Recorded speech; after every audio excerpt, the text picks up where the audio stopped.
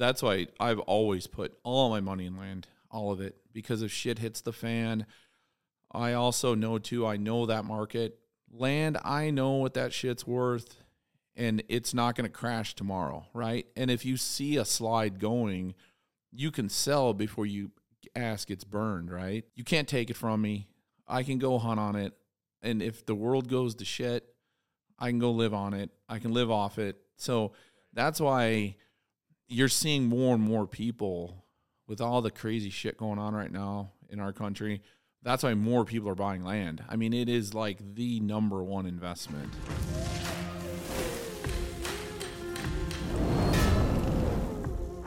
I feel bad that you haven't had any real good weather when you brought your wife up here to show her Western Montana. And then yesterday the fog was just like settled in like crazy. And I don't even think she probably thought there was a mountain here for the first 24 hours. She actually didn't. When we landed, she's like, I thought there were supposed to be mountains around here in Montana. And I'm like, trust me, babe. Like, it's dark. We landed in the airport, and then we got up in the morning. She's like, I don't see shit for mountains. And I'm like, no, we're in the middle of them right now. We're just down low, and it's foggy. But yeah, for anybody that thinks they want to move to Montana, first of all, don't. And then second of all, in the winter, we get these inversions, and we get fogged in just in this valley. Yeah. And it's wild because if you drive just up on the mountain 10 minutes from the shop, it'll just be a bluebird, beautiful day. Yeah. But we're socked down in this valley in the fog.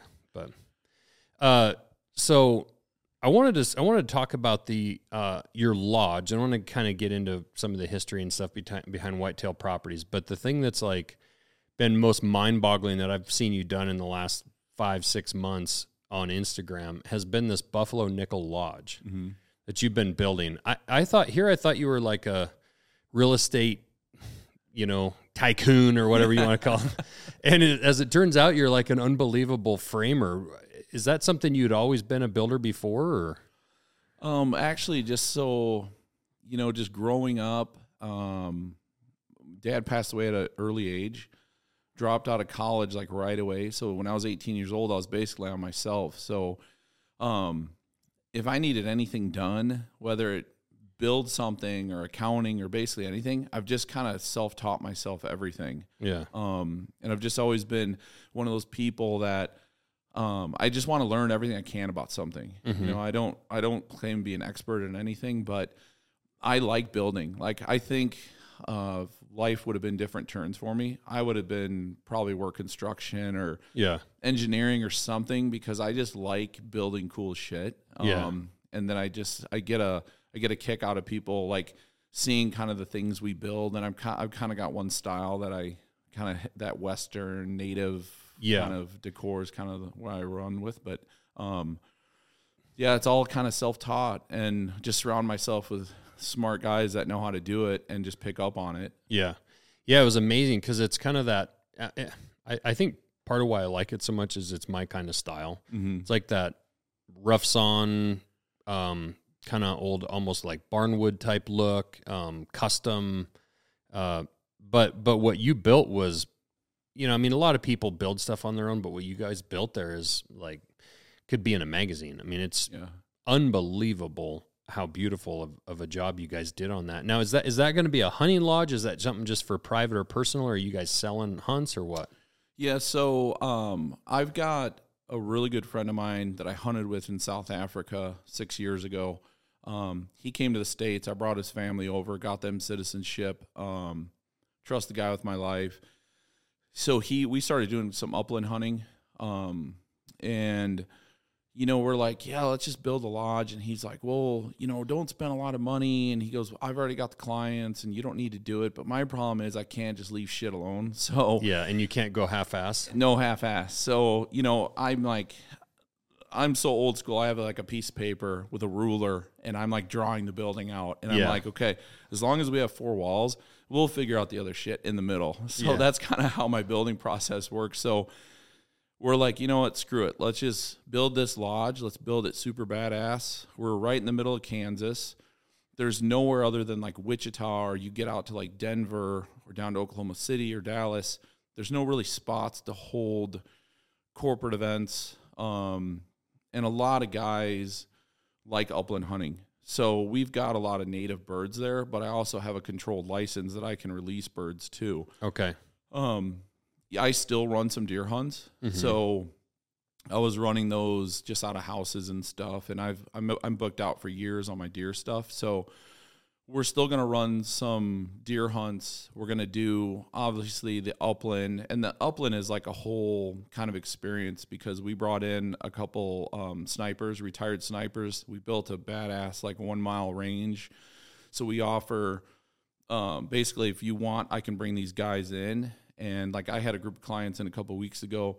I had a couple of women there that have never shot rifles before. And within 15 minutes, they were just pinging at 1,000 yards. Like That's awesome. Yeah, I mean, it's super cool watching people. Like even my wife, you know, she's like, I don't know what I'm doing. And I'm like, just listen to him, listen to everything he's saying. He'll explain the MOA, the whole, you know, there's a whole art to it. And when you have the right person teaching you how to do something on hand.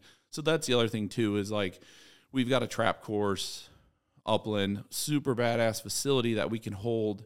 We can have about 150 people there for events. Okay. So we're even set up for like outdoor concerts. And so really, like, I did it more first for the hunting, but then I'm like, you know, there's nowhere to have classes or like knife making or you know, backpacking, wilderness stuff. Like, so I'm trying to like bring these people in that are experts in their field that don't have a venue. We've got a venue, and then just work a deal out with them. They bring their clients in through social media, or we advertise it, bring groups in. And so far it's been awesome. Yeah. I mean, you guys just finished it, right? I mean, you're probably a couple of weeks ago. Yeah. Cause I saw you guys putting targets up, and I think you had clients coming in like that weekend. I mean, you were right up against it. 5 minutes. We were down to the wire 5 minutes before, Mike Gerst and Heather came. Really? Like literally, they were the first clients ever to walk through the door. That is cool. Yeah. And it couldn't be better people. So yeah, it was awesome. That's cool. So I think what's cool and what I really respect about a lot of things that you do is like, you're kind of involved in things right now that look, you know, glamorous. There's some higher dollar stuff with selling farms and buying farms, or like this lodge and whatnot. So it's like somebody could just assume that, you know, you've always had money, or you've always kind of, you know, maybe you were born into it or whatever. And there's this, like glitz and glam lifestyle that you've always led. Right. But yeah, let's go back to when you were kind of where you're from and some of your upbringing. Cause I want to eventually get into whitetail properties and the whole real estate thing. But I think it really is like the ultimate American dream of really what you've built and where you're at today. And, you know, I'll kind of finish up at the end of this, but getting back to how much I respect that you've gotten to the place that you have with businesses and with life, but you're still the guy on Instagram with a tool belt on building a lodge. Yeah. You know, so you haven't gotten away from also just that hardcore work. But where did you grow up? So I grew up outside Chicago. My dad, so when you talk about, you know, a good American story. So my dad was an immigrant from Sicily, came over here in the 60s, basically came over by himself as a kid. I don't know if he jumped on a boat or how he got here, but he got here, got his citizenship when he was like 18 years old by himself. You never got to ask him or really get into that? You know, it was one of those things. He passed away when I was 18, and I spent almost every day with him. But when you're a kid and you're just like... You're not deep. Yeah, Yeah. I know a lot of stuff probably would have came out in the last 30 years now, but I wish I could go back and ask him some of this stuff. But like I found all his paperwork from the government and everything when he became a citizen. So basically he was trying to he was a hardworking guy, kid, came from Sicily. They didn't have shit there. So he wanted to live the American dream, found his way over here, and basically started a pizza place when he was a kid. He's probably one of the first guys, like my family in Sicily, they're like still all in business. Kind of brought that whole pizza wave over here, which is kind of crazy now. There's pizza places on every corner, but so I basically grew up in the pizza place, in the restaurant. I remember 5-6 years old as a kid, I'm working these giant grinders, you know, with like 10-pound blocks of mozzarella cheese. And if if OSHA saw that shit today, like my dad would be in fucking jail because like I'm, chopping with huge knives and jamming blocks of cheese down grinders and everything. But that was just back then how we grew up. You know what I mean? It's like you just get it done. So did you have siblings? Yeah. So my sister was older, and she wasn't really in the restaurant as much. But a younger brother still has a restaurant in St. Louis. But so we kind of grew around that family restaurant atmosphere. And that's hard work. I mean, man, every now and then I hear people say like, "Oh, I'm thinking of starting a restaurant." I'm like, my wife grew up in the restaurant business, and she talks about, doing dishes and waiting tables, and her dad was the bartender, and and also doing stuff, running the grill, and her mom was waitressing and running the grill. And it's like that is work that never ends. I mean, the next day it's all the food prep and all the cleanup, and it's just constant nonstop. Yeah, it was basically 7 days a week for my dad, his whole life. So and this is one thing I respect about my father, looking back now, is we were closed on Mondays. So he always found time on Mondays. He took us all out to dinner. Like that was kind of our thing. And then vacation, we would take 5 days. He would take 5 days off a year. That was it, And at that time, I was like, holy shit, man, we're going on vacation. Yeah. Now people are like, if they don't take 2-3 months off, they're going to cry. So it's funny, just how times have changed and how life's got easier for people, or just lax, I guess, more than anything. What was an example of a vacation you guys would do? So we would go to Arizona because he liked Arizona because it reminded him of where he's from in Sicily. Okay. And I think that's why too, I'm building a house there right now. And I think I'm doing it because I'm kind of trying to live his dream through me, you know what I mean? So, so it was, basically school work every day for me. That's kind of how I grew up. We just got by, even though people think you own your own business, and all I can say is it's hard ass work. It's not 40 hours, this 8 to 5 shit that people talk about. Right. I always say in life, there's 8 to 5ers and then there's grinders, and then but some people need to be 8 to 5. It's just, they're not wired, the same as other people. Yeah. And businesses need 8 to 5ers. So, I mean, there's, all sorts of different people out there. How did your dad pass away? He got cancer. Okay. It was terminal cancer. It was so my dad still he worked out, didn't drink, didn't smoke, was built like a brick shit house, and he didn't feel good one day. His stomach hurt for some reason. Went in, the doctors were like, "Oh, you have cancer really bad." And that was like a whole 2-year roller coaster emotionally too, because he had surgery. They were like, "Yep, all the cancer's gone, everything's fine." And then 6 months later, it was boom, terminal. And then it went into his bones and his spine and everything. So it was it was quick when it came back. Yeah. So, damn. Yeah. It was just, so it's, I've tried to turn that into a blessing, being kind of on my own since I was 18, because I've kind of lived life. I don't wait to do shit. Yeah. You know what I mean? I don't care about failing, because I always say, in life, you got to win 51% of the game. You know what I mean? So you can fuck up 49%. You just got to win 51, and you won at life, And so I've always just try to create shit, build shit, do what I want, because you never know. I mean, I could feel like shit tomorrow and find out I have cancer. And then it's fuck, I wanted to do all this stuff in my life. And so that's it. I think more people probably need to live that way. Yeah. But it's a little careless maybe, but it's also fulfilling. It's always super sad when you see somebody put in this huge career and they get to that 65 years old or 62 and they're going to retire and go to Alaska and fish and do all these things. And you hear about them. I mean, it happens all the time. People retire and, have a heart attack 2 weeks later and die. Yeah. Never, they saved all their money forever and they saved all those adventures forever and they never even got to do them. Yeah. But what was that like once your dad passed away and he's operating this business? You're 18.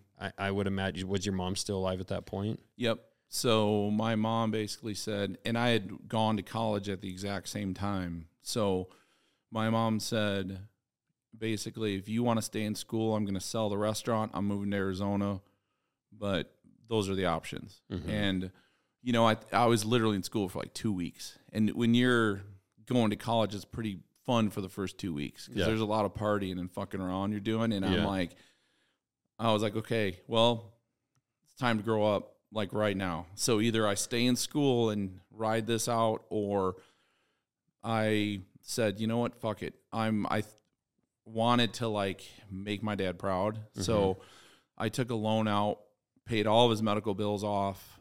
My mom moved to Arizona, and I took the restaurant over. Literally dropped out of school in 2 weeks. Really? Grabbed all my shit, moved back to the town in Illinois we're from, and paid everything off and started and never skipped a beat at the restaurant. Just kept the doors open. Yeah, I was going to ask, how prepared were you to actually run it? I mean, had you done enough to, at that point, at that age, to really know the ins and outs of running it? Everything, probably except the accounting side of it and the taxes and all that bullshit. So that was all like, I still remember like on Sunday nights, it was like, because I was closed on Monday. So I remember on Sunday nights still being so busy, I didn't even have time literally to take a shit. And I'm like, I'm literally like doing accounting in the bathroom at like 11 o'clock at night after I close, like trying to do accounting paperwork and bookwork and bills and shit, you know, for the next week and figure out like, okay, who's going to get paid this week? And, you know, right. So it was, again, did you have any help? No, I mean, I was by myself and just employees, but shit, it was all my peers. You know what I mean? It was all like 16 to 18-year-old kids that I was hiring, you know? Right. Kids I went to school with that stayed around town. And, did you have success with it? Yeah. So until I sold it to invest the money to start Whitetail Properties, I think I was like the top 15% in the country of profitable restaurants for dollars. So to me, it was because you're just there every day. You know what I mean? I was there 60, 70 hours a week, and it's just like mundane it's just holy shit, at the end of it every week. But I never took time really to sit back and say, oh, wow. Mm-hmm. But like I moved from one building, bought another building because I was so busy. And then when Whitetail, basically when that concept started, I was so busy. I basically chased Pizza Hut out of town, and I bought their building, which is like, it was such like a badass move, So I was like, get the fuck out. And then I bought their place and put my restaurant in Pizza Hut. But that place was so busy, so packed. It was standing room only, like all day and night. And the town I'm in is like 4,000 people. So to have that kind of business, I mean, I literally fed that town for 15 years. I was in business there, and I was going to have to tear the building down and probably invest over $1 million. So in your 20s, I mean, that's pretty fucking scary to think of taking a loan out for that kind of money. And I knew right then, I'm like, if I do this right now, I am married to this restaurant forever. Right. Because who's going to come to a small town and be able to do what I did and work the hours I work? Mm-hmm. So the timing, everything kind of lined up the same time. So how old were you when this Whitetail Properties thing, 31. And that's about when you sold the restaurant? Yep. It was about the exact same time. So did you sell the restaurant because of just what you were talking about, or because of Whitetail? It literally was exact same timing. So you had no idea at that point if Whitetail was going to be successful. I mean, you were kind of selling it and changing past regardless, and then I figured that. So kind of my plan was I kind of knew money-wise where I was at the restaurant, what I needed to make. And I mean, still, even though I was super busy and everything, still wasn't shit compared to normal jobs. So I'm like, okay, if I can replace this with something fun to do, like, and I get to hunt and work on land and do some fun shit, I'm like, screw it. Because I can always go back and open a restaurant. That's the way I looked. That was my fallback. I'm like, I can always open a restaurant. So yeah, everything. How did that concept happen with Whitetail? So I was buying. So when I was 18, I started buying a couple little farms, and this was back 30 years ago when banks, I had local banks in town that were giving me loans to buy these farms, but they were doing it with 0% down, which is fucking crazy because, and then I was setting it up on 12-month payments. Okay. So I'd go in, buy these farms. I would I'd do food plots on a 4-wheeler and like hand seed shit, do gates and everything. There was a real estate company in town, and I'm from Pike County, Illinois, and Pike County, Illinois is like, deer capital of the world, basically. So the place exploded during the late 80s and 90s with out-of-state hunters and investors. So my friend owned a real estate company in Pittsfield, and he'd always say, hey, that 40 acres you got or that 60 you got, you want to sell it? I'm like, yeah, fuck it, because I'll just buy another one. So that's how it kind of started. And were you a hunter also at this time? Yeah. Did you grow up hunting? Nope. So basically, I didn't start hunting until I was like 15 years old, 16, because my dad didn't hunt. I think he did, and they shot rabbits and shit in Italy. But he basically just worked every day. So when he got sick and we moved to that town in Pittsfield, I had some friends' dad that took me out. I still remember that hunt to this day. And I knew that morning that I was going to be a bow hunter because I was hooked. Like being out there, clearing your mind. There's something really special about hunting that people don't, especially non-hunters, they don't have a fucking clue like why we do it. Right. And I guess everyone has their own reasons, but I started doing it for peace and quiet and to be outside away from everything else. Yeah. But back to the whitetail. So during that time, I was running some hunts too in Southern Illinois, and I met one of the other co-founders.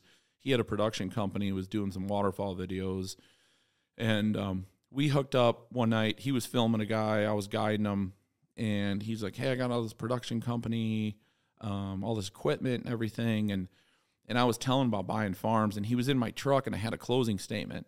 And he was looking at it, and he's like, fuck, man. He goes, you made like 50 grand like a month off this deal. And I'm like, yeah.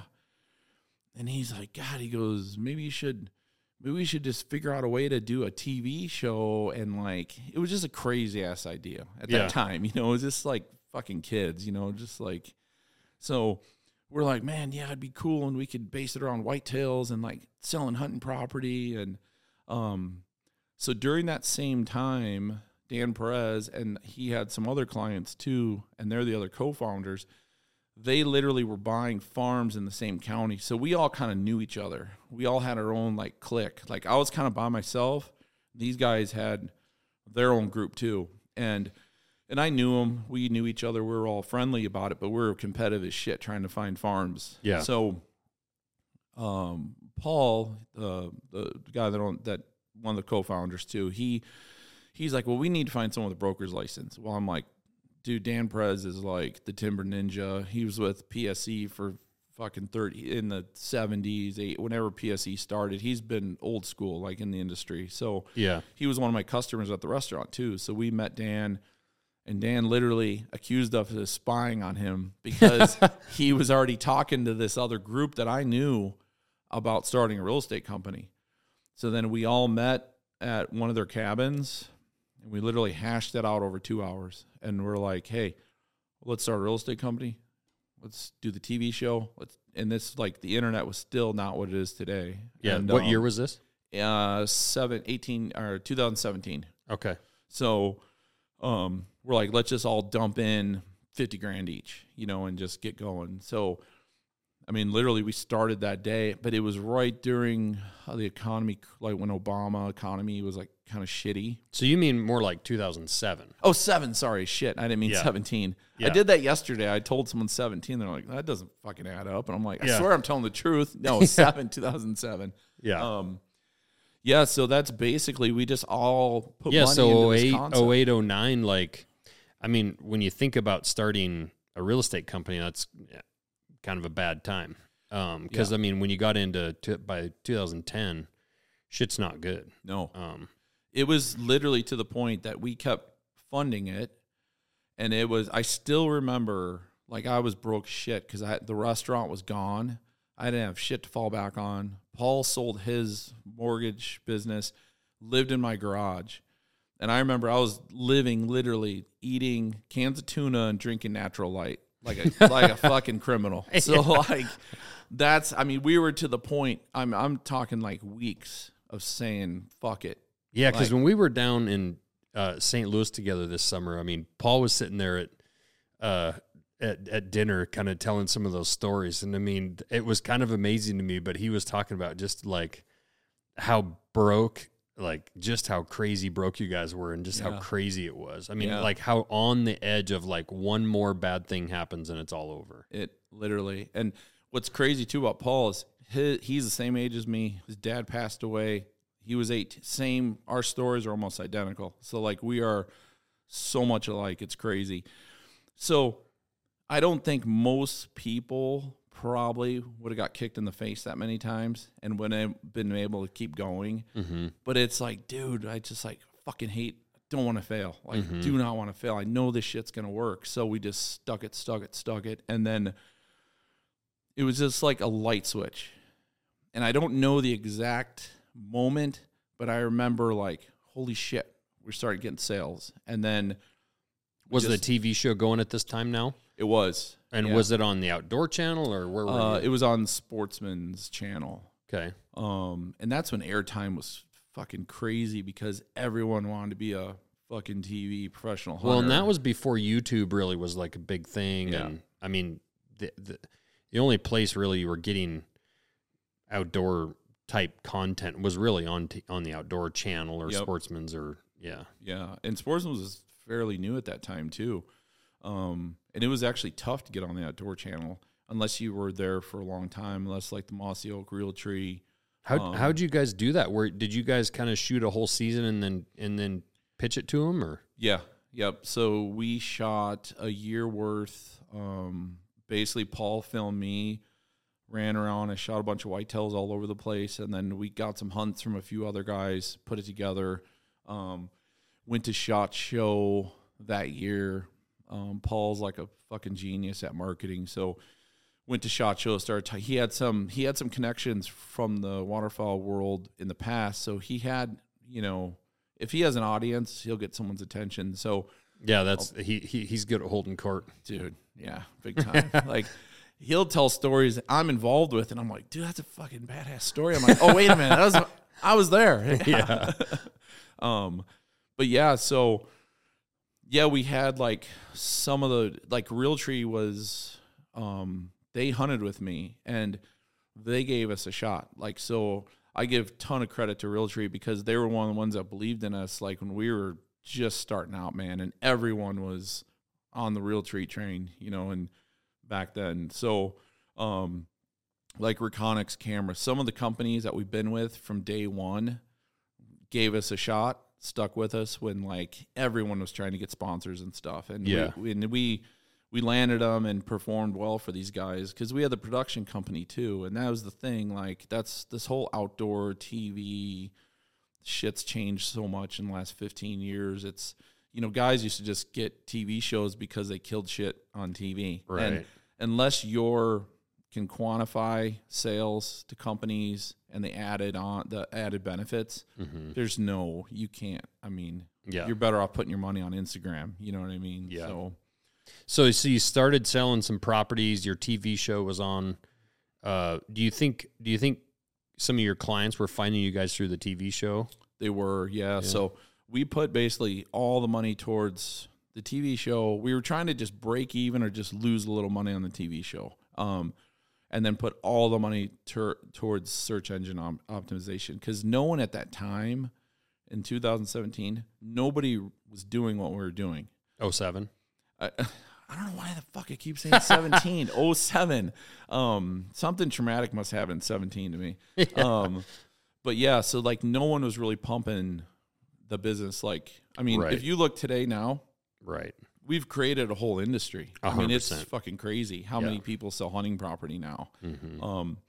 But yeah, so we just reinvested everything back in, and just wanted to be, when people thought about hunting property, at least in the Midwest, like Illinois, Missouri, Iowa, that was our that's where the concept was we were just going to stay in those states. How much of the business was you guys buying and selling the property versus like, because at a certain point you had to have been starting to just list. Oh, yeah. And brokerage it. Yep. Right? Yeah. So right away, it was probably 90-10. And brokerage versus what you owned. Yeah. Yeah. Yeah. Yeah. Because, I mean, you can only buy so much property when you don't have a lot of money. Right. And there is having all the partners on a property, and then there's a conflict with clients at that point. So right. I still obviously own a lot of properties, but I keep it away from the company side totally. Like, so if it's other companies have things listed, and I try to buy stuff away from our company, just visually for the public, it's not, it's just kind of a weird thing. But yeah, so like I said, we're just dumping a ton of money into search engine optimization, the TV show, and trying to get viewers on there. And and so then at the same time, we started hiring agents and giving them protected territories, and then kind of carving this new real estate model that no one did before. Because Century 21, the Remaxes, all those people, they just hire, if you got a pulse, you're fucking hired. That's how most real estate companies are. So explain a protected area. So we will look at like Illinois, right? We probably got 8 to 10 different agents in Illinois. So we'll carve out where we feel like, okay, these 4 counties, or these, maybe there's not really strong hunting over here. So we'll put in some counties over here. So we'll give someone, 4 to 15 counties basically. Yeah. And that's their county. They get to advertise in that county. The office, our marketing dollars, the company spends, we promote them as the specialist in that county. Yep. So there's not backstabbing shit that you see like at other real estate companies. Sure. So the big thing, and you probably saw this in St. Louis, is like our company is like a family. Yeah. And that's like, for our size, it's kind of crazy to think it's like everyone in this room are brothers and sisters at the end of the day. Like people go to each other's parties, events, like they're all on the same team. There's no backstabbing. Like, yep. Yeah, and to prevent that, where if it's like, hey, I'm interested in a property over in such and such county, and it's like, well, let me put you in touch with John over there. He's great. He knows that area really well. It definitely, yeah, I can see where that would prevent a lot of issues where like the big companies, like you say, there's a Remax office all over the damn place in the same city. So now you're literally competing against showing the same home. Exactly. Yeah. And that's where a lot of the kind of the dirty part about real estate, that's where that shit happens. It's a lot of in-house kind of BS is where that comes from. Yeah. So and it's cool because you're also going to naturally attract agents that are kind of your kind of people, right? I mean, if you're focused in hunting properties and you're not as focused in, commercial apartment buildings and, tract homes and, if you're focused, and also that's going to help you be better at what you do, because you're going to know that one niche inside and out. You're going to master like anything. And we have this conversation here all the time. People are like, oh, you should make this, or, oh, that milling machine will make that. And it's like, yeah, we're a knife company. We're going to stick to knives, right? But it's easy to see that shiny little thing over there and be like, well, God, we could maybe make some money on that. Yeah. And you have to kind of force yourself back into your lane. But by doing that, you're going to attract agents that like to hunt, want to hunt, maybe understand land and farms and farming and who those people are. So it's going to help you actually be more successful. Yeah. So typically real estate companies want like trained real estate agents. And honestly, I'm going to say like 2% of the people we hire are probably real estate, because we don't want a trained real estate agent. We want someone that is passionate about the outdoors, family, God's gun. You know what I mean? Those are the people we want. And we always say we can train you. If you have the passion for the outdoors and hunting and are not a D-bag, like, we'll teach everything else. And it's getting someone passionate about, and we have a pretty extensive training program and interview process. Right. So we usually weed out, those people, and So yeah, you can help them get their license or get trained. The other thing is too, if it's a small town, if it's Montana, for example, and it's Lincoln, Montana, where I grew up, right? You might not find a qualified agent there, but you might find one dude that knows everybody. Yeah. And they know where the high water is and where the river floods and where, where there is no water if you drill a well, and like all the things that actually matter also in real estate besides just the lawyer contract stuff. Right. And they also know all the people in town and when Billy Bob over there is going to think about selling his farm, and so I can see where all those little things that are kind of intangibles come together to make a great agent. Yeah. And so we've, like, some of those guys you're talking about, like the small town guys that know everything, we've had some of those guys now that actually don't want to get a license, but they've came on as assistants. The law changes like what they can and can't do. Mm-hmm. But those, it's gold for them because it's a secondary income, or retired guys that can make some extra money. And they're basically just an assistant to the agent, writing the contracts, showing the farms. A lot of these guys don't want to do that shit, but they know everyone in town. They know what's for sale. They know what's going to be for sale. So, there's definitely layers to the hunting property game, and you said you were only going to be in like those 3 states originally. Yeah. I think we're in 43 right now. I think we'll end up being in 50. I'm struggling emotionally with California. And that's like my big thing, but we'll probably be in all 50. Yeah. That will be the plan. And I know that we're looking at Canada right now, and we're looking at Mexico. Really? We've got attorney, like, we're kind of looking through laws and things right now because there's some really, really good shit in Canada and Mexico. Oh, God. Yeah, and, Alberta, Saskatchewan. Yeah. But, like, right now, if you got on your computer and try to find a hunting farm for sale, good luck. Like, good luck trying to find something. It's just crazy right now. It's basically like what it was in the 2000s, really before we kind of blew this market up. It was every mom and pop that don't have websites. Unless you're there, you can't find this stuff. So how many founders do you have then? How many? There was 7 originally, and then we have bought some of them out. Mm-hmm.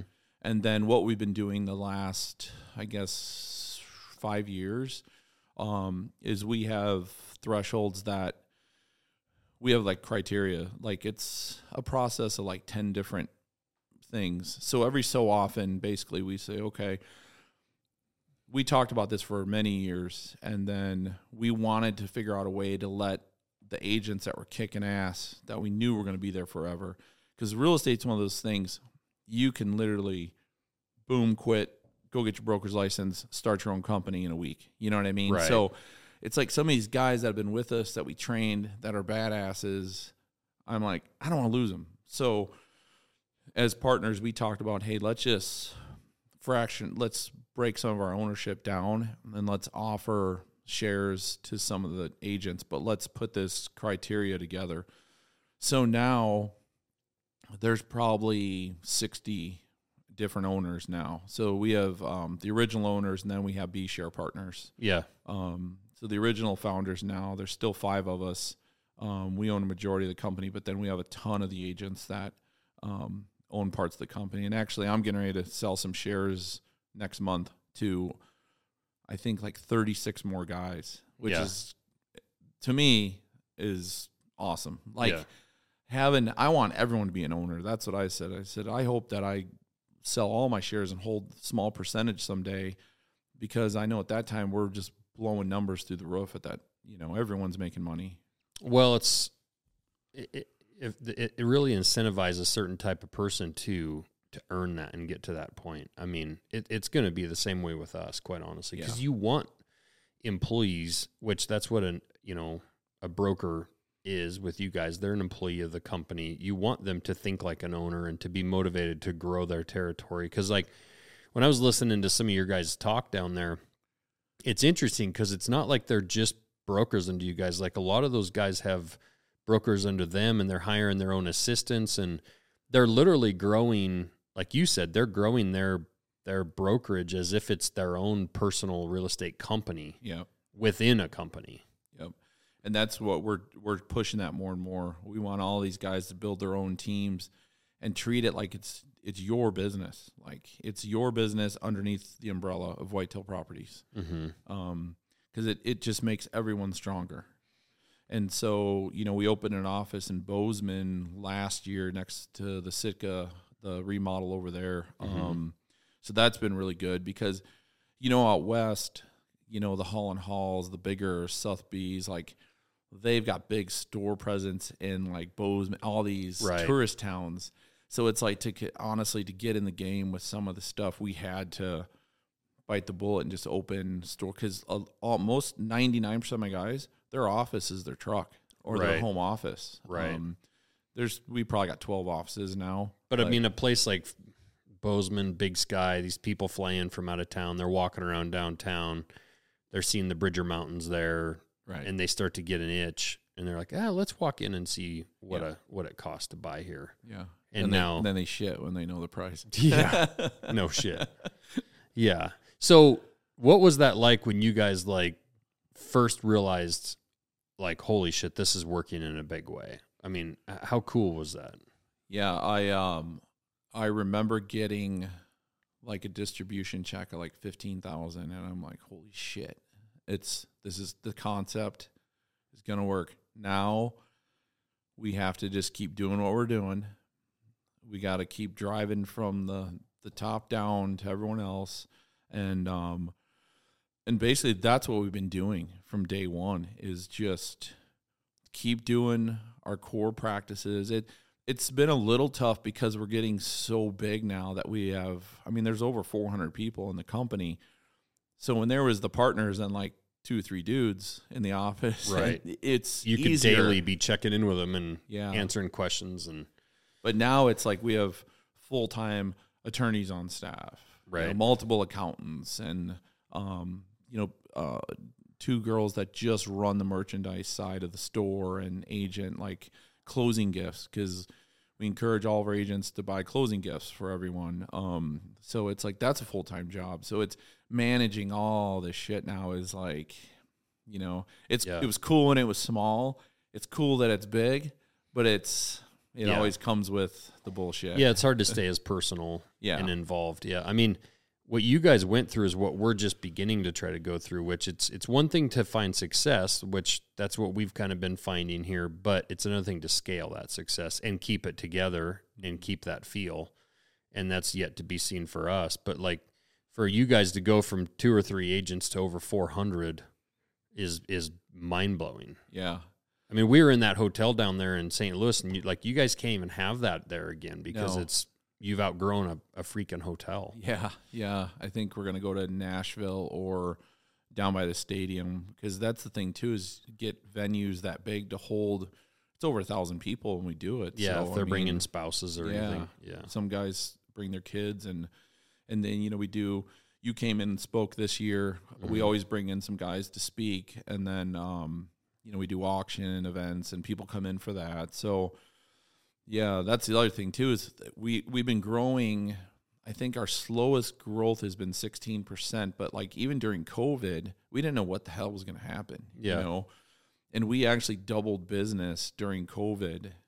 Jeez. Because, and a lot of it, too, was the bullshit going on in big cities. And people were like, fuck this, we're moving into the country, we're going to buy a farm. And so a lot of that was happening, too. And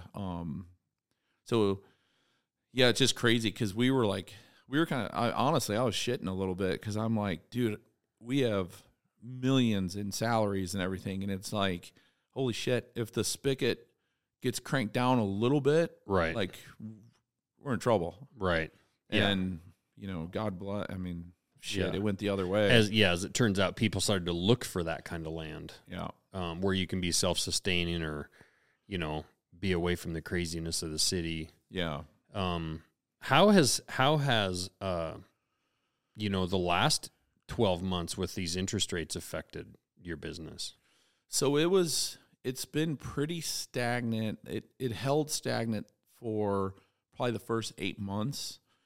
the last 3 to 4 months, we're actually seeing an increase in business. Our bottom line has grown probably 5 to 10% over last year. So we're seeing an uptick right now. I think the initial sticker shock of interest rates and just the crazy bullshit going on, I think people are just saying, okay, fuck it, this is the way it's going to be. And I'll refinance in 5 years or because what are you going to do? I mean, sit back and not do shit, you know? I mean, so that's the thing, like when you're buying like hunting property or real estate, I remember the dudes like in Pike County where I was from, when prices got up to like 3,000, they're like, well, I could have bought that shit for $500 an acre 5 years ago. I said, you should have. Like, and you should probably buy it today. Yeah. Because it's going to be worth. Here's the deal. So that stuff at 3,000 a couple years ago, it's 6,000-7,000 now. So I mean, there's never the time to buy is always now if you've got the funds to do it, and it always works itself out. Where have you found in the U.S. that they're making more hunting property, like creating land? It doesn't happen, right? You're not making. I mean, you can go build buildings, but like you're not making more land. The land's being chopped up every single day. Yep. Every square inch of this country is for sale at one point. That's the way I always, anywhere I walk, any street I'm on, even in Missoula, I'm walking downtown, someone owns this shit that you're walking on. Right. That's what I love about real estate. Yeah. It's never going to go anywhere. And those hunting properties, you know, when you drive down an interstate and you drive down the road and you see this field being bulldozed with a road through it in a subdivision, that's one less farm, that's one less ranch, which what that's doing in little minute steps is making the stuff that's left worth more money. Yep. Because again, they're not creating it. I mean, unless we have a giant volcano that somehow creates, you know, 1 million more square miles off the coast of, you know, of California, like we're not making land today. It's just it's going away. Yeah. Yeah. So that idea, that's the one thing I've thought about. Like right now, we're right on the verge of a major commercial property real estate crisis. With, like, when I say commercial property, I mean like office buildings. You know, especially with all the COVID work from home stuff that happened. And I know a lot of companies are trying to bring people back to the office, and that's with, I'd say, so-so results, because a lot of people don't want to go back to the office in Portland or in San Francisco. Right. A lot of these people went out and bought small farms, and they're like, well, I can work from my laptop from a small farm, and I can go out and deer hunt. And now their company calls and says, you got to come back to the office. Right. And it's, you know how that is, trying to bring, you know, once you give someone something to try to take it back is, it's pretty hard. Yeah.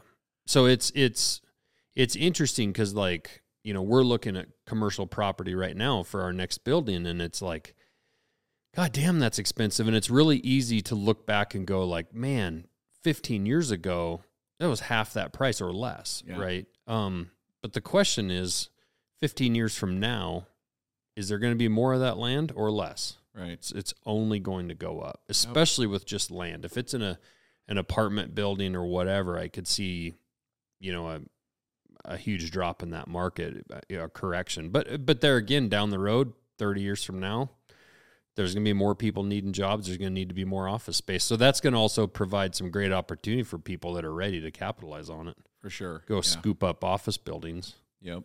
Yeah, I think a lot of it's probably got picked up, but like during COVID and this last election, I saw bigger spaces closing down, and I'm like, man, if anyone had a reason or had the cash to pick up some of this stuff right now, even for build out, you know what I mean? I mean, you guys are Montana based, but even like outside the Twin Cities, there's like huge buildings factories that were built that have been closed down. Well, no one wants to go to Minneapolis. You know what I mean? It's a shit show there, so no one wants to go put their business there. Yeah.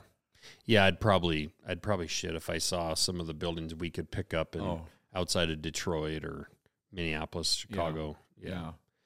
Have you seen, and I've heard rumors of this, of like foreign investment in like big farms and ranches and stuff. Have you seen that where China or other countries or whatever coming in and buying big chunks of farmland? Yeah. So we've had not so much recently. It slowed down a little bit, but I know during COVID there was different groups coming in, literally buying tillable sight unseen. And it, like on our side with real estate laws and stuff, there ain't shit you can do about that. Someone comes in and makes an offer, and they're really secretive about what they're doing. You don't, you have to sell it to them. Yeah. So I think it's slowed down a little bit, but there obviously was a play there that, they are absorbing some land here, especially in the Midwest, like tillable stuff. They're picking stuff up. It also, I've heard rumors of it happening in our kind of country with like timberland. Mm-hmm. And maybe what minerals are in those mountains and stuff, like, potential gold or any other kinds of minerals. Like it's interesting. It seems like that there's some secret play out there that regular folks like us don't quite understand. I just think they're so cash rich that they know.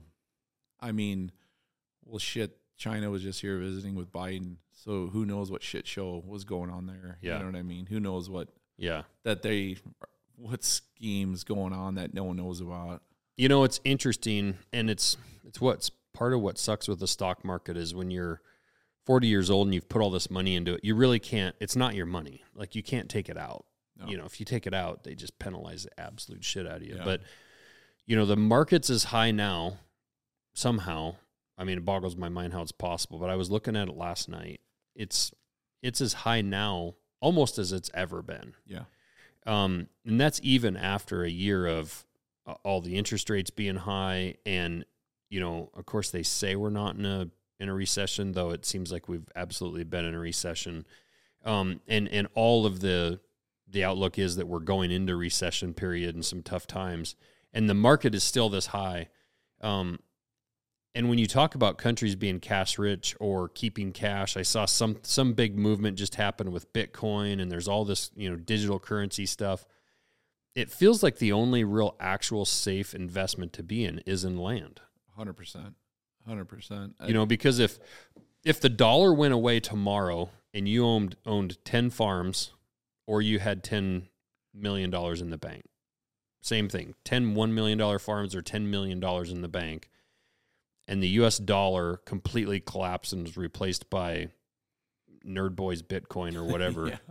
Your land, in theory, actually, with the shit show in the world that's happening, could actually end up higher in value. Oh, because of it. Yeah. You would it'd be worth 20-30% that day. Yeah. More than shit coin. Yeah, because so it's interesting. Like I've thought about it. Like, God, is there a way to pull all my money out of not that I have tons of it, but is there a way to pull money out of retirement and just put it into land? Yeah. So we've got a ton of people doing that out of their 401ks and stuff. There's ways to roll it to basically just park it into a trust and put it in land. That's why I've always put all my money in land, all of it, because if shit hits the fan, I also know too, I know that market. You're not going to tell me what I can do, because the stock market, I don't know shit about it. And most people don't, right. And even the people that say they do, they're day trade bullshit stuff. So like land, I know what that shit's worth, and it's not going to crash tomorrow. Right. And if you see a slide going, you can sell before you ask it's burned. Right. And, you can't take it from me. I can go hunt on it. And if the world goes to shit, I can go live on it. I can live off it. So that's why you're seeing more and more people with all the crazy shit going on right now in our country. That's why more people are buying land. I mean, it is like the number one investment. Even like my financial guy out of Nashville, he's financial planner for like a ton of the big country guys. He buys hunting property with me also. And he's like, it's crazy. I control all these millions of dollars for these famous country singers. But he goes, dude, honestly, what you do is like the best fucking investment someone can do. Yeah. Yeah. And to me, there's really a difference between real estate and land. Oh, yeah. Like, I know land is a part of real estate. There's commercial real estate. There's apartment real estate. There's kind of real estate. Yeah. But, you know, I definitely caution people, like, not all real estate's created equal either. Like, you could take all your money out of the stock market and go buy a house in San Francisco or Seattle today and wake up in 2 years and be way poorer than you are today. Yeah. If you go buy you know, my sister's a real estate agent in Seattle, you know, and has done really, really well. And, you know, things have slowed down a lot here in the past year. But, you know, there's a big difference between $1 million apartment in Seattle overlooking the water and $1 million piece of land somewhere that has a stream running through it with animals on it. Yeah. I'll give you a perfect example. So in Minneapolis, when the George Floyd shit all went down, I got out of my comfort zone and started getting too big for my shoes, and I bought some commercial lofts next to the stadium, like 2 blocks away from where that happened, in a brand new building. And I'm like, oh my God, I'm going to collect this rent off these buildings. And then I had Viking tickets, and I had a whole thing worked out. That George Floyd, all that shit went down, literally lost my ass on those buildings overnight. Really? Because of something out of my control. Yeah. So unless your place burns to the ground, you can see things happening with land or hunting property. Right. Commercial stuff is scary, man, because shit can change on a dime. Even like, who would have thought there was going to be fucking riots downtown and everyone is going to move out of the city, you know? Right. Yeah. Yeah. And it's, you know, when I say they're not creating more land, they're not creating more farms. But I mean, they are creating more apartment buildings in nicer areas too. I mean, that's what's interesting is areas you can crush it on apartment buildings. Also, you buy the right, you know, apartment building in that same spot in the low. Yeah. And a business comes in and they build a new building here or there and they quote unquote revitalize a downtown. Yeah. And you can absolutely crush it. Yeah. Like no other. But, you know, it's also easy to just say like, well, we're gonna go get an apartment over in this new complex on this side of town because they've done something over here that's better.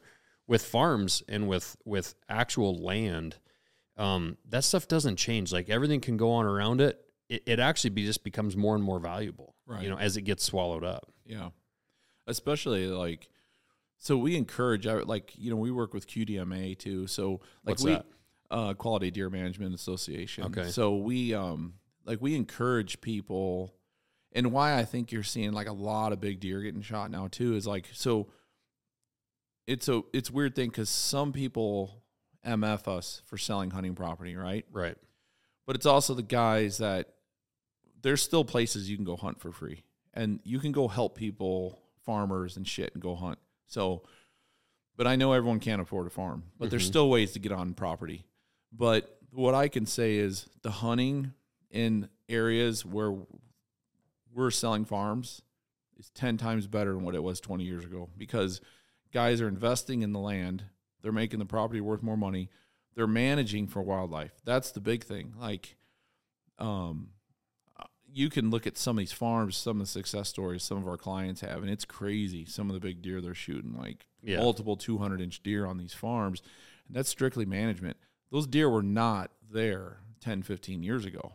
Right. So it is, people don't even look at that side of it, is in all these states where we're moving all this property, even all these other companies that's selling hunting property, we're all encouraging people to do the right thing too and manage for wildlife. It's not like, you know, non-hunters especially, they're like, oh, fuck, you know, you guys go out and shoot everything like a bunch of fucking hillbillies, you know, and it's like, actually, that's like the farthest thing from the truth. Yeah. Yeah, and those deer that those guys are kind of managing for also spill out onto other people's properties. Yeah. I mean, those deer are getting shot on, you know, Joe Blow's property or on public land. We see that in Montana a bunch. I mean, what state land do people go hunt? It's the state land next to a big-ass ranch that's got alfalfa fields. Yeah. You know? Yeah, for sure. That's where they're knocking down big-ass mule deer on and people are like, oh, I shot this public land buck. And it's like, well, yeah, you did, but also you were 300 yards from a gorgeous hay meadow, you know, which good for you. Yeah, yeah. He was comfortable on the private ground. Yeah, and his Onyx maps in his head got a little off, and he wandered off onto state public land, you know. What do you do for, if someone comes and lists a property with you, what do you guys do that's different? If a farmer says, hey, I'm thinking of selling this piece of property, what makes you guys different than Remax? Our marketing efforts are, we do a lot of stuff on the marketing side that other companies can't do. Our agents are all trained in the field, extensive training through other classes, continuing education that we make our agents do. They know the markets they're into.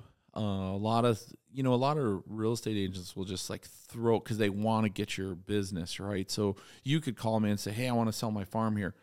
And you could have a number in your head, but you don't really know what it's worth, right? Because Joe Blow, you heard at the coffee shop, sold for $10,000 an acre. So that's what you want. Well, Our guys know how to talk to the client, and we're not going to list something just to have a listing. Like, we're going to be your expectations should meet what we tell you. So, that's probably the biggest difference between us and just anyone just selling real estate too, is like, we're not successful unless we sell. So It doesn't do us any good to have a bunch of shit for sale that's overpriced, because then the market's weird. You know what I mean? It doesn't look right. And then we're not selling, and then gives us a bad name. So just telling the landowner the honest truth, what their property's worth and the expectations. And obviously, a lot of the properties we film for the TV show, our website, I mean, just our following and everything is so massive that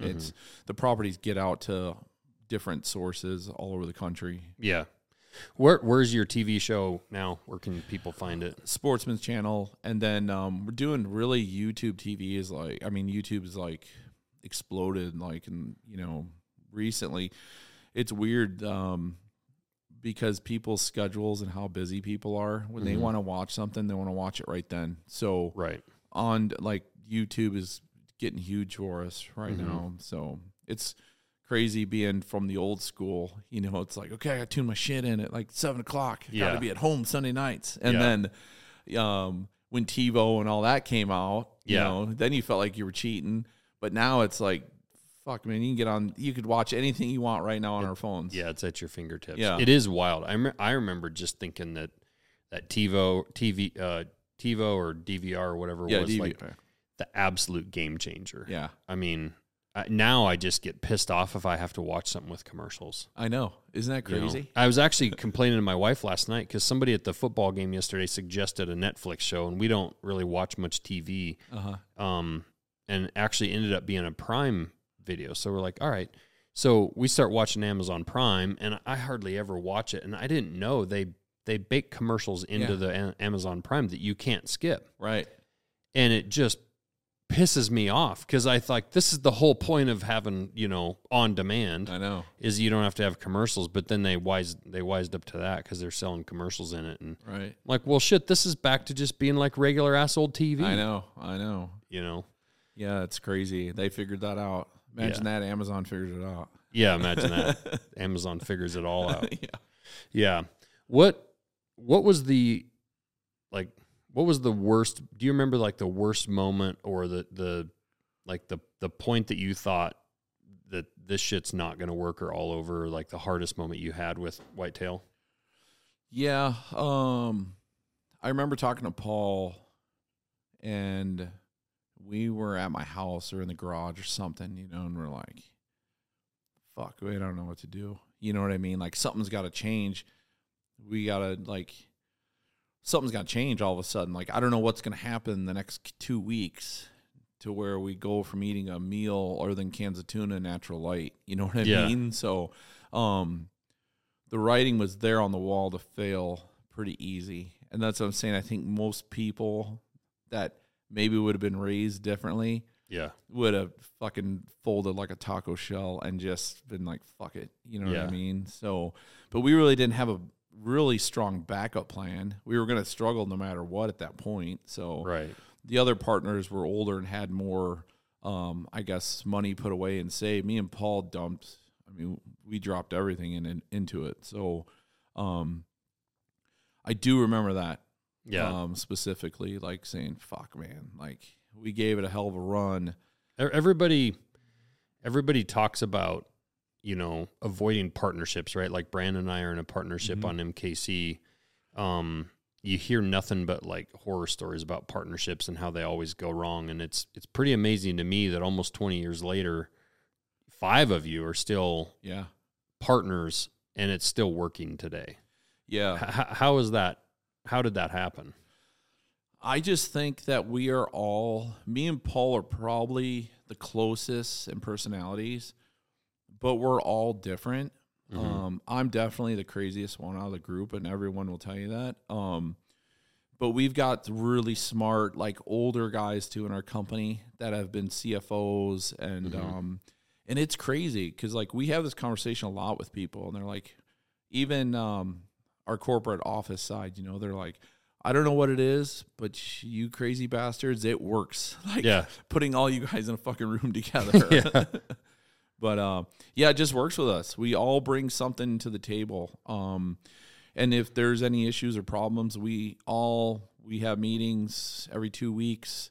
Then we have sit down face-to-face meetings every quarter.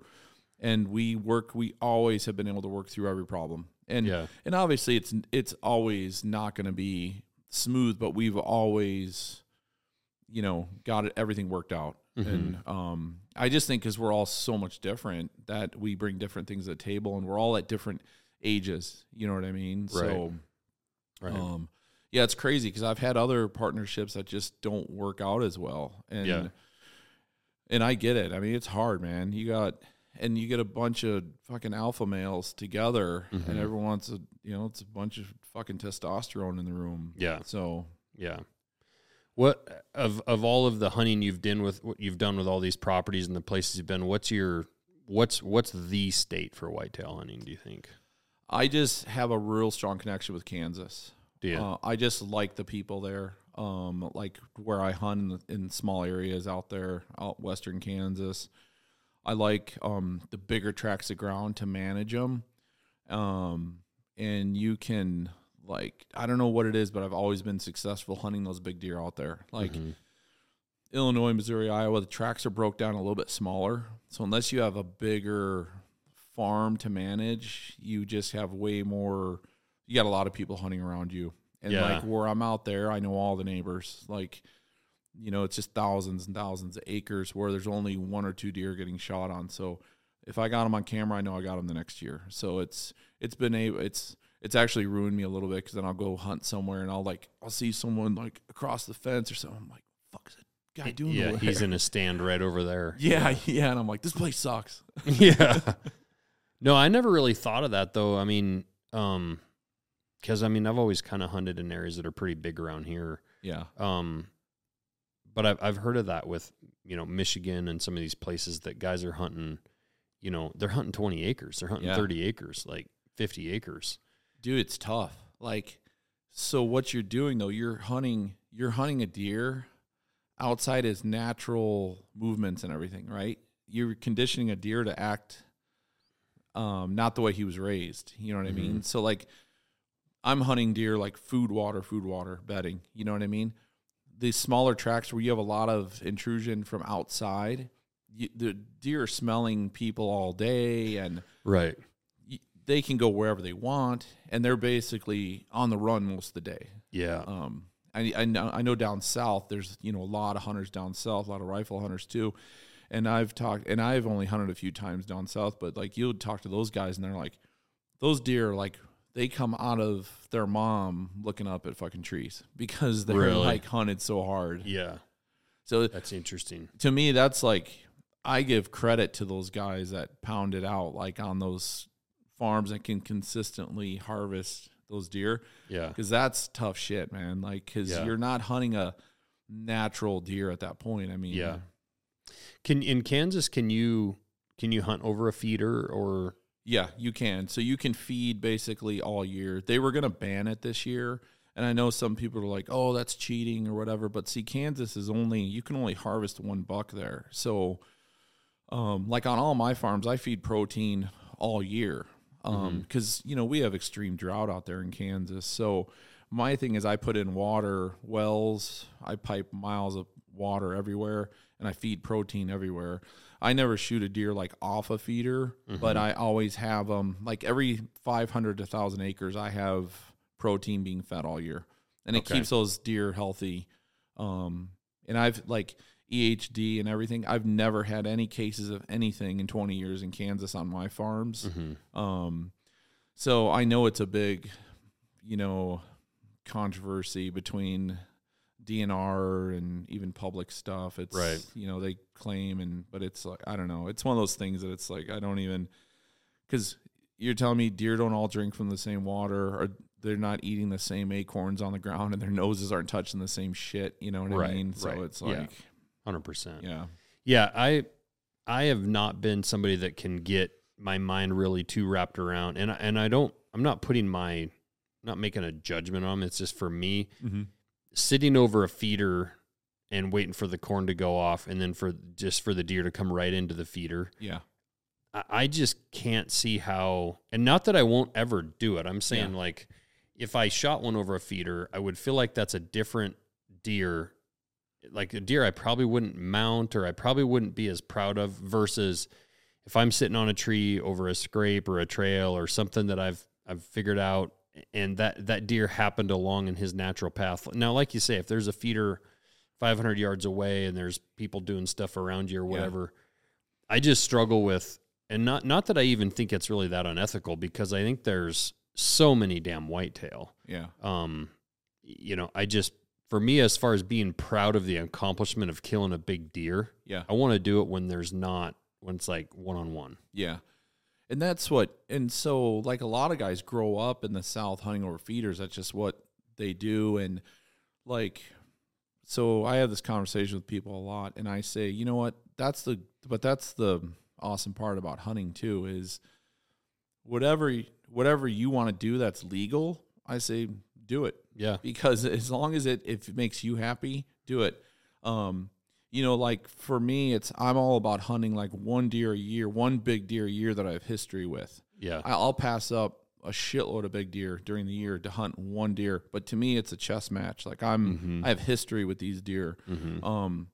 But 75% of the country probably they go deer hunting. To go deer hunting, they have no clue. They're just going hunting. Looking for a deer. Yeah. And that's what I love about hunting, though. Hunting can be really what you want it to be. I agree. Yeah. Yeah. And I think it's, when I say that about the deer feeder thing, the reason why I'm also not like, I'm not like putting my morals or values judgment on somebody, because I also think it's probably the best way to get young kids into it. Sure. Like we can't do it here, Yeah. But if I could have, when my kids were young, to give them a perfect opportunity, a shot with a gun on a really good rest, and it's like the most ethical kill that you can possibly have at a short distance. Like getting an ethical shot with reasonable time for a young kid in Montana at a deer is a challenge. Yeah. You know, by the time the kid finds it in the scope and, is it within 100 yards, 200 yards? Like it becomes a challenge, And I've seen where a first-time hunter or kid's gone out and wounded one, and it's ruined them. Oh, yeah. They don't want to go out anymore. Yeah. Too. No, my daughter, her first one she shot, Sadie, she laughs about it now, but she was 10. She shot this doe, and she spined it, and so it drops, right? And then it pushes up on its front legs. Yeah.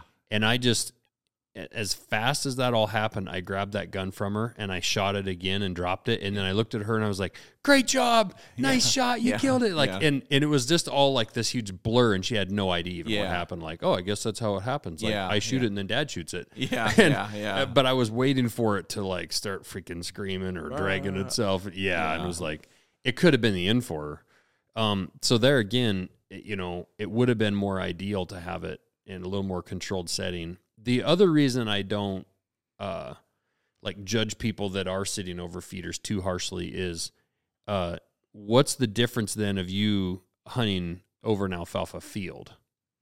Right. Like they're at their feeder. I mean, it might be 100 acres of alfalfa, but you're still hunting their food source.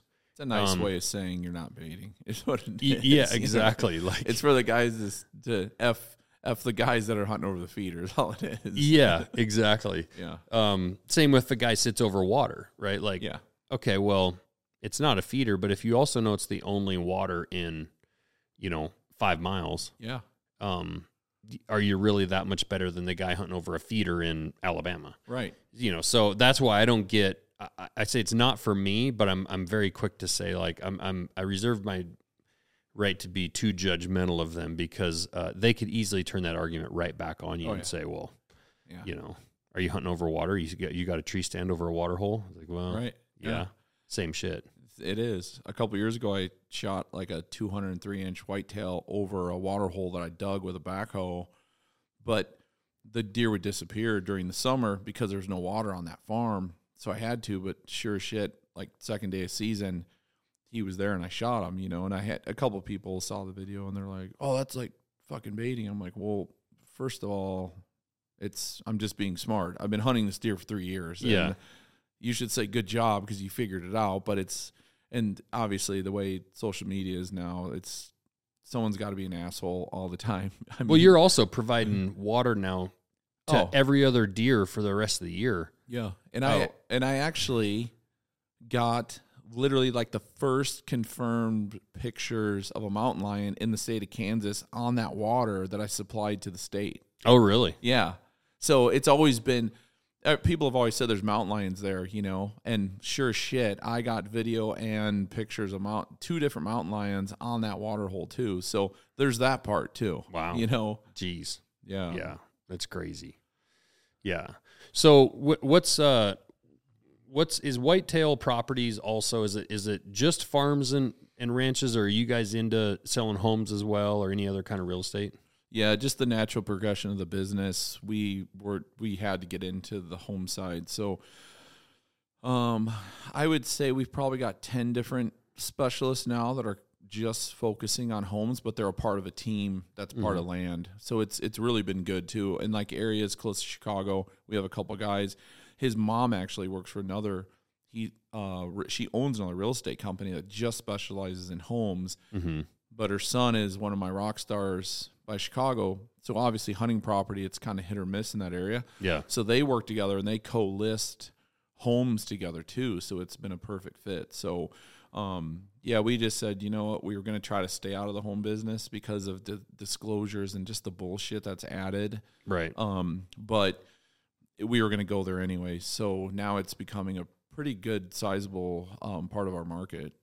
Well, even an area like Missoula, Frenchtown, kind of where we live, I mean, it'd be somewhat tough, I think, to sustain an agent year round on just farms and ranches. Yeah. I mean, our part of Montana isn't as ag oriented, and quite frankly, in the last 20 years, a ton of it's been chopped up into homes. Yeah. And subdivisions. So it would be a challenge to tell an agent, like, well, you can't list a home. Right. Yeah. He'd be like, well, it's going to be hard to make Right. my house payments. Right. Yeah. But with Whitetail Properties, how do people reach out and find you guys or talk to you guys about what you're doing? Find homes? Is it just through your guys' website? Yeah. So whitetailproperties.com. Mm-hmm. And then our website's like crazy. It does everything except drive your car for you. So like, depending on what you're looking for, there's a ton of different ways to search. But then it'll drop down and it'll pull agents from certain territories and, by price, by if you're looking for homes or water on it. You can break it down like if it's got pigs on it even. So really, you can really pinpoint it down. Then you can subscribe to updates and, send those to you automatically. It's one of my favorite things to do is to go through and look at like real estate in the area, in areas you're interested in, see what's available. Yeah. I think people do that more often than you can believe. Oh, yeah. Your website traffic's crazy just from people just looky-loos looking. Yeah. It's like millions. It's crazy. Like the traffic we get and like, like bigger name celebrity type people, I'll meet them and be like, yeah, well, I'm on your website all the time. I'm like, fucking call somebody. Let's get something bought for you. Yeah. No shit. Well, like I say in the beginning of this conversation, what's cool is you've gotten all the way to this point where now you've got your own hunting lodge. And with everything you've done, you're easily in a position where you could have just, hired a general contractor to build this lodge and come in once or twice and given approvals. But the fact that you're still like actually actively working, building, it was kind of a funny story. Jason was telling me about when somebody was there. I don't know if somebody was there to meet you, if it was a client, something, and they thought you were the Mexican. Yeah. It was the dudes from Hooray Grill Company. Okay. So they came there, and I was on my hands and knees putting the forms together for the concrete. And Jason was talking to the guy, and Jason's like, "There's Pete right there," and the dude's like, "What the fuck? That's him on the ground over there, doing the forms." And he's like, "Yeah."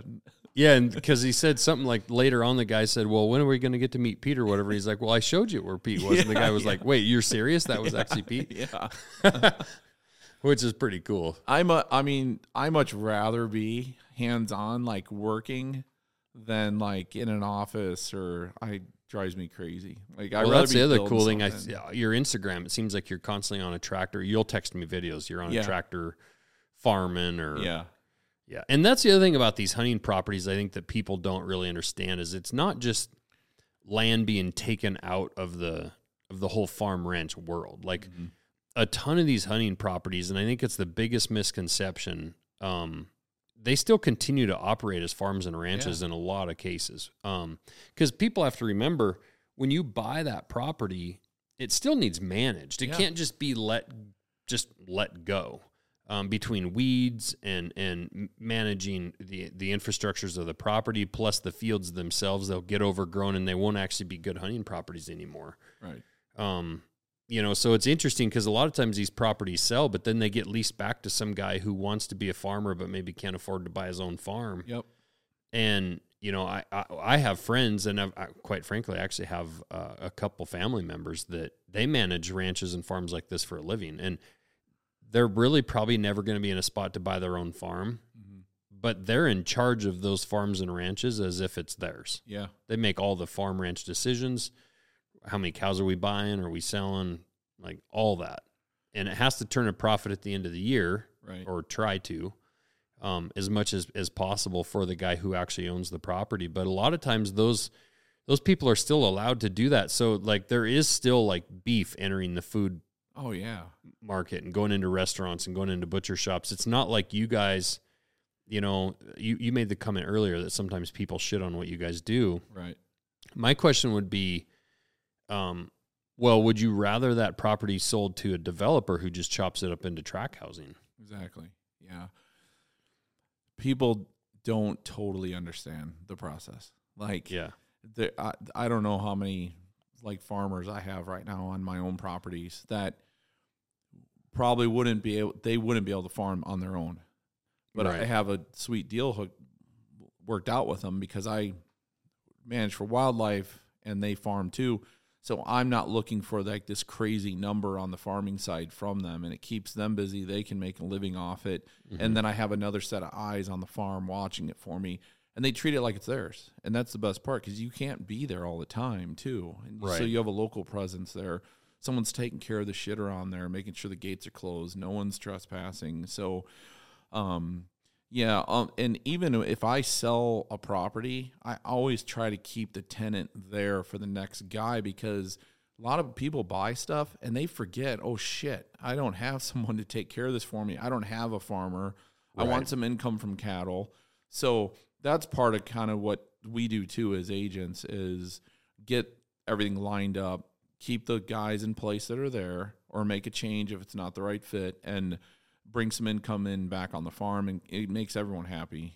Yeah, if you think about, and we see this a ton, and especially in eastern Montana, you think about somebody that's been on a property 4 or 5 generations, and they're looking at their bills at the end of the year, and they're just like, we cannot make it. Yeah. Like, this farm, it's been in the family for generations, and unfortunately, the way the world is today and the cost of new equipment, everything, like, it's just not a viable business anymore to be a farmer. Or a rancher, especially on maybe a smaller piece of property, 1,200 acres or something like that. To have the option to be able to sell that to some guy who wants to shoot a deer on it, maybe wants to come to that farm once a year for 2 weeks in the rut and hunt a deer. And hey, I'm going to buy this farm from you. You're going to get money in your account, pay off all your bills, whatever else. And by the way, I'm going to turn around and pay you a salary to farm it for the ranch, or let you keep the profits and the proceeds from that, but also offset some of the costs to the guy that owns the farm. That's the best case scenario for that guy, that he doesn't have to let the generational farm just entirely go. He can still be on that piece of dirt and have the memories of their family and whatnot, and feel like there's some good coming of it. Right. And quite honestly, might actually have some more money to spend, where the dude that buys it goes, hey, I want you to spend $20,000 next year spraying weeds. Let's build a better road out here to this pasture and that. And you can actually probably do a lot of the things on that farm that your dad or grandpa might have dreamed of doing. Right, for sure.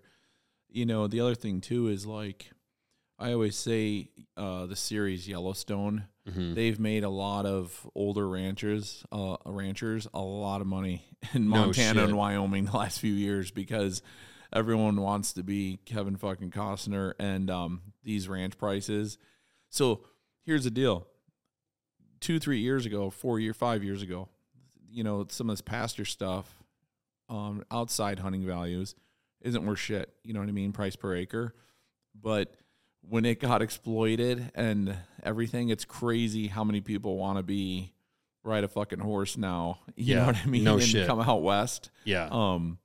And it's been able to let some of these guys that don't have anyone to put these ranches down to, because a lot of kids don't want to take the ranch. You know what I mean? And they can't afford it. So it's let some of these ranchers retire with a shitload of money in their pocket too. Yeah. So that's one thing too that I've looked at in the past, and just like in the last couple of years, it's like, it's pretty cool. It sucks if you're trying to buy, if you're local. Yeah. But a lot of these ranchers already have kind of their ranch. You know what I mean? A lot of them don't add on. Right. The guys that want to retire, I guarantee they've doubled their value just from like Yellowstone and, you know, exploiting the hunting and stuff. Yeah. No, it's true. A lot of people bitch about it around Montana, but also a lot of people have profited pretty well off of it. Yeah. That's for sure. Yeah. So, well, cool, man. I appreciate you. Yeah. Coming and doing this, and I'm excited. You know, as Montana Knife Company, it's cool to be working with you guys. I mean, I got to see when I went to your guys' national convention. You know, I really didn't know anybody there, and then I walked into that hotel, and it felt like I walked into like Western Hunt Expo. Yeah, like the kind of people that were there. And you guys had completely rebranded that hotel, Whitetail Properties, and you know, there's these logos with a whitetail deer shed everywhere. Yeah. You know, and I remember I called my wife that night and I'm like, this freaking place is awesome. Like, this is the most badass real estate group. Because like you imagine if you go to a real estate convention, that's gonna be a bunch of boring ass people. Right. Typically. Yeah. It's gonna suck bag of dicks. Yeah. And my sister's a realtor. I'm not shitting on her. But it was filled full of men and women that were all badass hunters and love doing what they're doing. And then, you know, you guys, the founding members were kind enough to end up actually purchasing a knife for every one of your guys' agents, which was amazing. And the stories, the messages, the Instagram photos of like those knives already on dead deer that they've shot, and the fact that your agents are out there, sharing our company's story, which is quite similar. Because my dad didn't hunt either. I mean, it was just a guy in town that started taking me hunting. Okay. I didn't grow up. You know, we worked. Yeah. I mean, that's just what we did. Yeah. And excavation world in Montana, when September, October hits, that's like the end of the year. Yeah. And you're not taking days off. Right. And so my dad wasn't really into it, but it's cool. And I always tell people, and same thing for you, like if there's somebody, if you know some little kids asking you questions about hunting, some 10, 12-year-old, maybe he's in your son or daughter's class, and they're asking you, man, take them hunting. Yeah. Because I know what a game changer that was for me, that what it was for you, to just have a random guy in town take you, and how that, like, you were bit by that bug immediately. Yeah. So it's funny you bring that up. So I think about this often is, okay, for yourself, your example, how many people you touch now, right?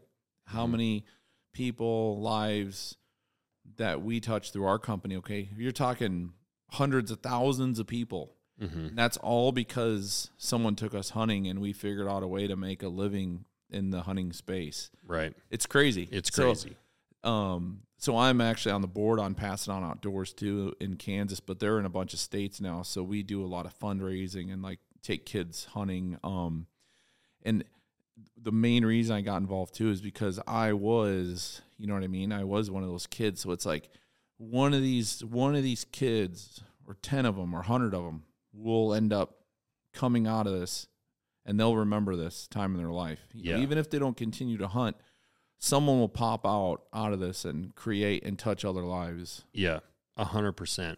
It's actually one of the saddest things to me. I mean, when you go into some of these huge cities, you know, most of those kids that live there have zero opportunity to go hunting. They don't know how to do it. They don't know anyone that hunts. You know, I was lucky to grow up where I did, where there was tons of public land. You know, that is the unfortunate thing, and you see it with what you do. You're in the private land business. Like a lot of these states, it's a ton of private land. So finding access, for sure, it's hard, and it's getting harder, and it's going to never get easier. No. That's why a lot of the initiatives where they are buying land and putting it into public access is awesome. Yeah. It's great. We're so fortunate in Montana and places like, you know, Idaho and Wyoming to have a lot of public land. But to your point, like, man, especially in those cities and those big areas like that, if you got a kid in the middle of a city asking you about hunting and you hunt, like, try to figure out a way to get that kid out. Oh, yeah. Because that might be a bug that bites them, that they go 2 or 3 times, you know, when they're a little kid, but they turn 18 and they load their truck up or buy a bus ticket and they're like, I'm going somewhere where I can hunt. Yeah. You know, and totally change their life. Oh, for sure. Yeah.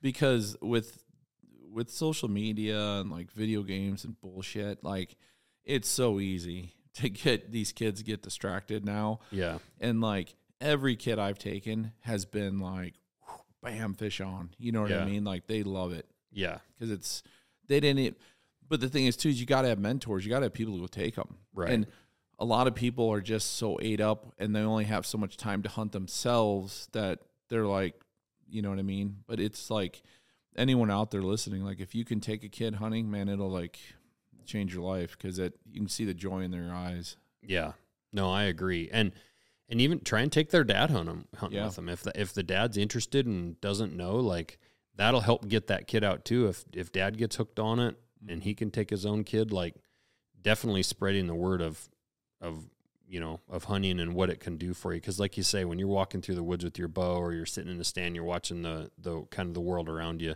And it's the only time, honestly, that a lot of us get to actually like slow down. Really? I know. And just shut down. Right. Yeah. You don't look at your phone. You're not talking on the phone or in a meeting. I think that's a ton of the attraction to hunting for a lot of people. It forces you to slow down. Yeah. I try not to bring my phone in the tree stands with me when I'm hunting. Sometimes I just have to. But like, in my weird brain, I think deer can pick up like frequency of the phone.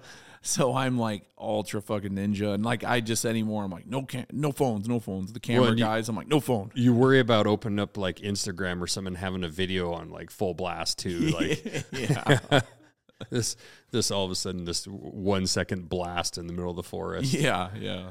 But, well, cool, man. Well, I appreciate it. It's been good getting to know you, and the support you guys have been to our company has been amazing, and looking forward to a long partnership together and stuff. So it's been awesome sitting back watching you guys just absolutely explode. Yeah. I mean, it's just crazy. Yeah, it's been cool. But yeah, it's through the support of, you know, people like your agents, and then just everyday people out there. It's been really neat. So feel fortunate. Yeah. It's awesome. All right, man. All right, brother. Thanks.